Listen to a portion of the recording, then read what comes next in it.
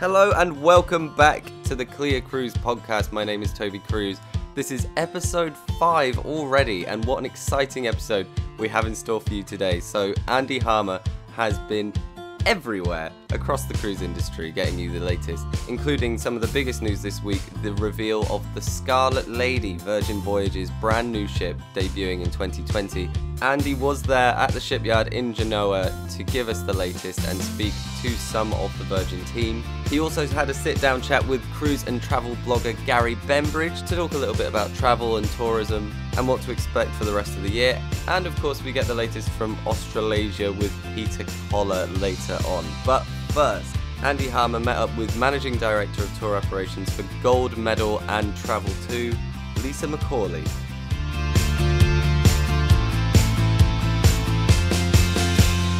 Lisa, thank you for joining us. You've been in travel a while. What attracted you to come over to the cruise sector? I think when you look at the share of voice that the cruise industry gets within the UK travel industry, it's significant. So there's a lot of noise out there in terms of the experience that cruise lines offer. So when I saw the opportunity, of course, I was intrigued. But it hasn't always had that share of voice. It's come from a very niche background. Cruising? Yes. Absolutely it has. But also that was part of the attraction as well. So I've worked in other niche markets before, school travel, ski, but there's such a buzz about cruising and has been for a good few years now. So it was just a segment that I really wanted to get into. And it has got a lot of share of voice, particularly in the trade. Why do you think we're still under 2 million in the UK, for example? We're still a small percentage of total package holidays. I think the misconceptions about cruising are absolutely evident. I myself had never cruised before I started working for Silversea, and actually during my interview I actually said that I was highly unlikely to ever take a cruise. Wow. Yet still got the job. But some of the challenges I think that were there a decade ago are still there today. So despite the amount of innovation and the amount of investment that's going in, there's still something that's not resonating with particular segments of the UK population. And do you think that's also true and still true of that ultra-luxury part of the market for high spenders? I'm not sure, because I think that segment has always been open to experiential travel. So experiential travel, it seems to have been a bit of a buzzword of late. Yeah.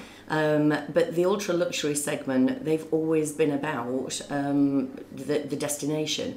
So what I do think has made a big difference for ultra luxury is the growth in the expedition fleet. Yeah. That's for a lot of cruise lines now. So expedition really is something that I think will help propel cruising just in general. Because it's so much about destination. Absolutely, yeah.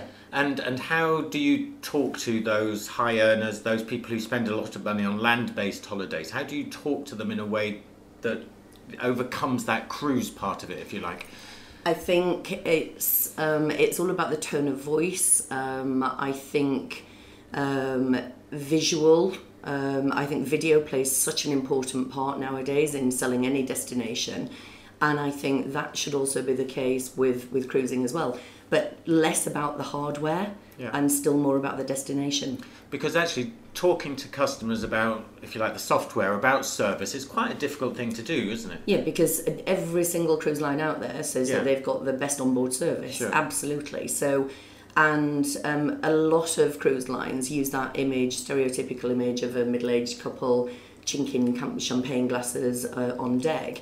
I think that's a far cry from reality, really. So, I just think video, all of us, irrespective of what segment of the cruise industry you're in, should make better use of video to bring the product alive. And is it still that older market that tends to do an ultra luxury cruise? Yes, for the classic fleet, but for expedition, absolutely not. So I myself went to the Galapagos last July, and I took my daughter, who was 11 at the time, and the ship was only, it's 100, it carries 100 passengers, but there were 11 children on board, which is not a huge amount, but 11 as a percentage is. It is, absolutely, on a ship that's that size as well. And there were children that were younger than my daughter, but expedition does have a place in the family market, definitely. And from a travel agent's perspective, I guess one of the challenges is understanding what the destination experience is like in places like the Galapagos or like Antarctica, because they don't sell it as an everyday holiday.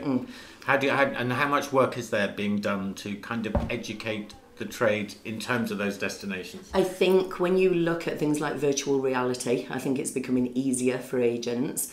But what we used to find was actually if you're looking at going to that type of destination, the consumer has done a huge amount of research in the first place anyway. So the agent, it's more about the transaction and the service of servicing the booking as opposed to actually selling the destination itself. Right. That's interesting.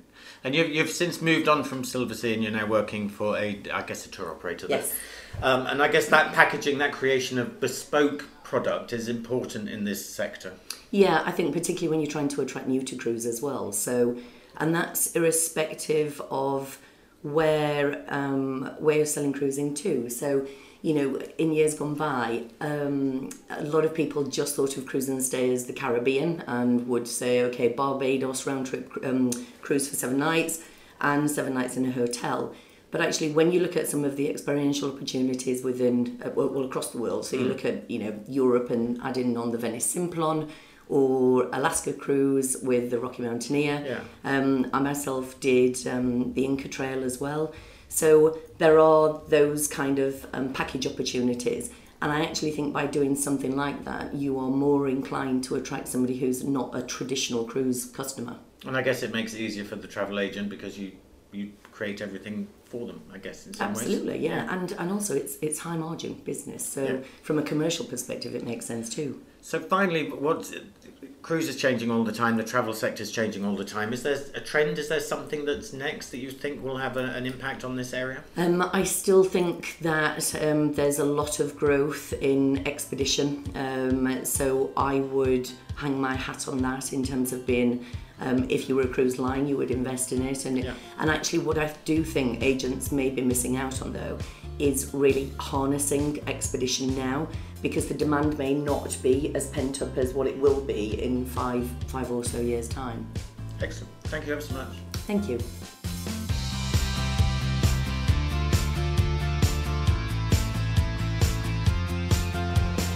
Hi, I'm Andy Harmer and I'm here today at Fincantieri, where Virgin Voyages has made a number of big announcements about their soon-to-launch first ship, but also seen the steel cutting for the very second ship. And I'm here with Stacey, who's based in North America, and Shane, who many people in the UK will know, who's looking after the UK part of Virgin Voyages.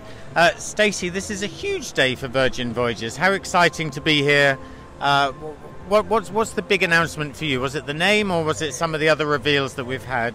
No, it's an incredibly exciting day for all of us. I think the announcement of the Scarlet Lady and our name, to see not only the brand coming to life, but you know, I was here in the shipyard in October when we were laying the keel, and there was nothing really to see other than the excitement of Richard Branson and Boy George and our Tom McAlpin. Which is exciting enough, right? Boy George being here? Yeah, but now that we're actually here several months later and seeing our ship really coming to life and coming together, and to reveal the name to the world of the ship is an incredible feeling. And you can actually call it a ship now because it looks like a ship for the first time. Is the first time you've seen it in such a not finished state, because it's about only 40% built, but it looks like a ship now. Yeah, we were looking for some of our executives yesterday, and somebody answered when I asked, where is so-and-so?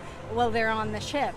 And we said, oh, well, that's a thing now, on the ship, because you can actually be on the ship. So. And you've worked in cruise for a long time, but it must be very exciting working for a brand that's new, and everything is new, and everything, I guess, therefore, is very exciting. Yeah, to be able to start, I mean, I've been in the industry my entire career and I've worked for some exceptional companies and done some very innovative things, but to work for a brand that is starting from a blank sheet of paper and to be able to create everything from scratch and to think about the sailor and our partners and, we talk about an epic sea change for all, meaning our communities, our oceans, our ports, our partners, our sailors, really trying to do something very different and change the business for good.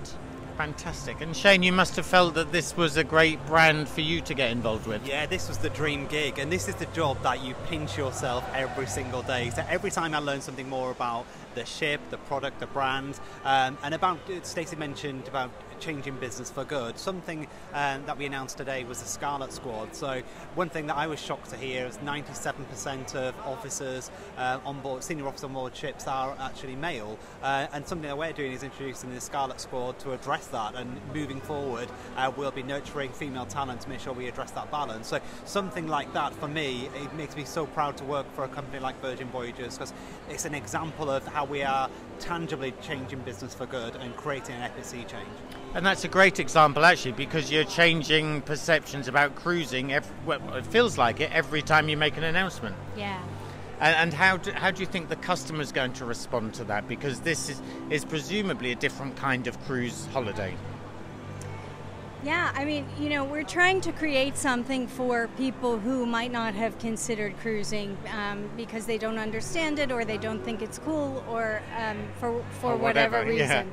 Yeah. But we know that there are many people who are cruising today who love the concept and the idea, who will really like what we're doing. And, we've talked about, you've heard Tom speak about very openly, not everyone will like what we're doing. Of course. But many people will love what we're doing, and that's really who we're trying to reach.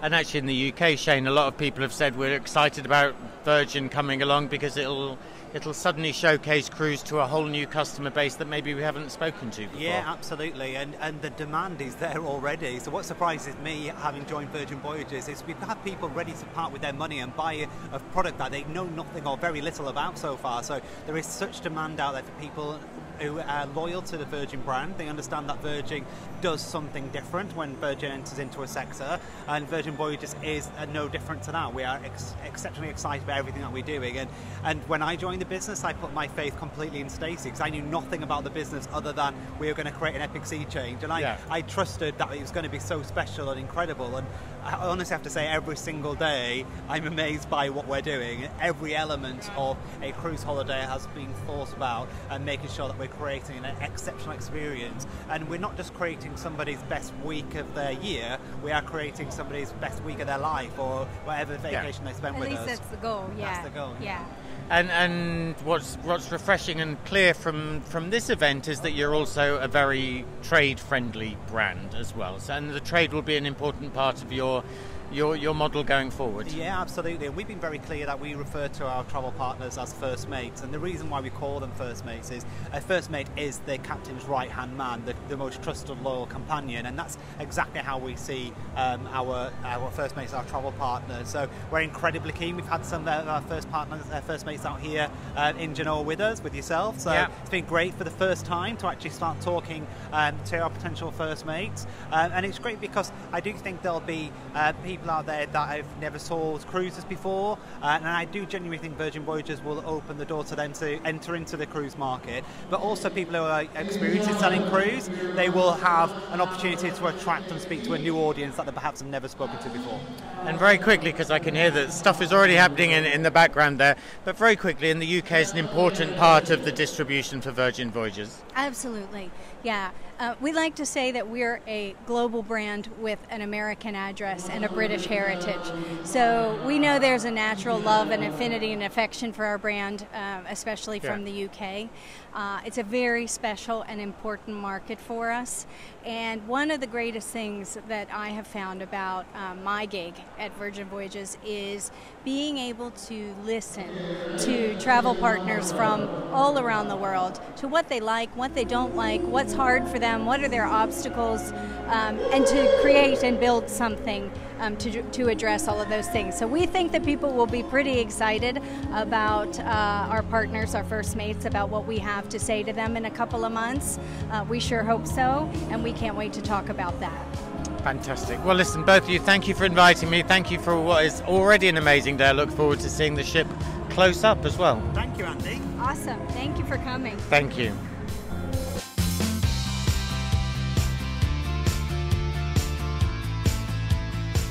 Hi there. Why don't you introduce yourself? So I'm Gary Bembridge and I'm Tips for Travellers. I mostly focus on YouTube, so I have a nice big YouTube channel, mostly focused on cruising. And why cruising? What happened? Well, it's interesting. I got into cruising by, like most people, by accident. I actually went on a work do. I was talking on a marketing conference on a ship, and didn't want to go, but I went, and I just got hooked from there. From then onwards, it was all uphill, downhill, whichever the right expression Whichever way, yeah. Whichever way it runs. And what, in terms of places you've cruised to, what's been your favourite? My favourite so far is the Arctic, right up in Svalbard. And that's the thing I like most about cruising, is the ability to go to places that are either very hard to get to or are better seen by sea. So that's why I love places like Alaska, the Arctic, places like that. And what kind of content do you have on your videos? So it's very, as it would suggest, Tips for Travellers. So I do a lot around helping people choose the right cruise line, because I'm obsessed with people being on the right cruise line. So my most popular videos will tend to be, cruise line X, what do you need to know? So that's the most popular stuff of all, so very tips focused. And if there was one reason why people should choose to cruise, what would it be? I think probably because you can go to places that it's really difficult to go to by any other way, and it's very efficient, less stress-free, and also the reason I think you should choose cruise is it's a much more efficient way of using your time, because you don't lose a lot of time traveling, because once you're on the ship unpacked, it's all then holiday, it's not commuting. Fantastic. Thank you very much. Thank you. So that's nearly it now for this quite jam-packed episode. But before we go, here is a quick update from Clear Australasia's Peter Collar. Peter. Further data was launched recently to better analyse the various source markets of the world and get a larger picture of who is cruising. Last week it was New Zealand's turn, with the announcement that more Kiwis took a cruise in 2017 than any other time in their history, with close to 100,000 passengers, which is 2.2% of their population. Now this is remarkable given the fact that they rely more on fly cruise options than most markets, and the growth is extremely strong when you look at the pattern of growth. In fact, in the last 3 to 4 years, the market has almost doubled. Apart from the cruise options around New Zealand and Australia, the main attraction continues to be the Mediterranean for the Kiwis, with the average age of that cruise itinerary being 55. For those who would like the full analysis, you can download the Cruise Industry Ocean Source Market Report for New Zealand on our website www.cruising.org.au. As for the bigger picture, well, we now see that 2 million passengers from 145 different nations are cruising across the Australasian region of Australia, New Zealand and the South Pacific. Obviously, the strong Australian market makes up 50% of these, but the second most participating nation is the United States, with the UK as well up there with 21,000 passengers in the area, ranked 4th, followed by Europeans and Canadians with 14,000 residents cruising the region. So that's all for this week. It's been an incredible week.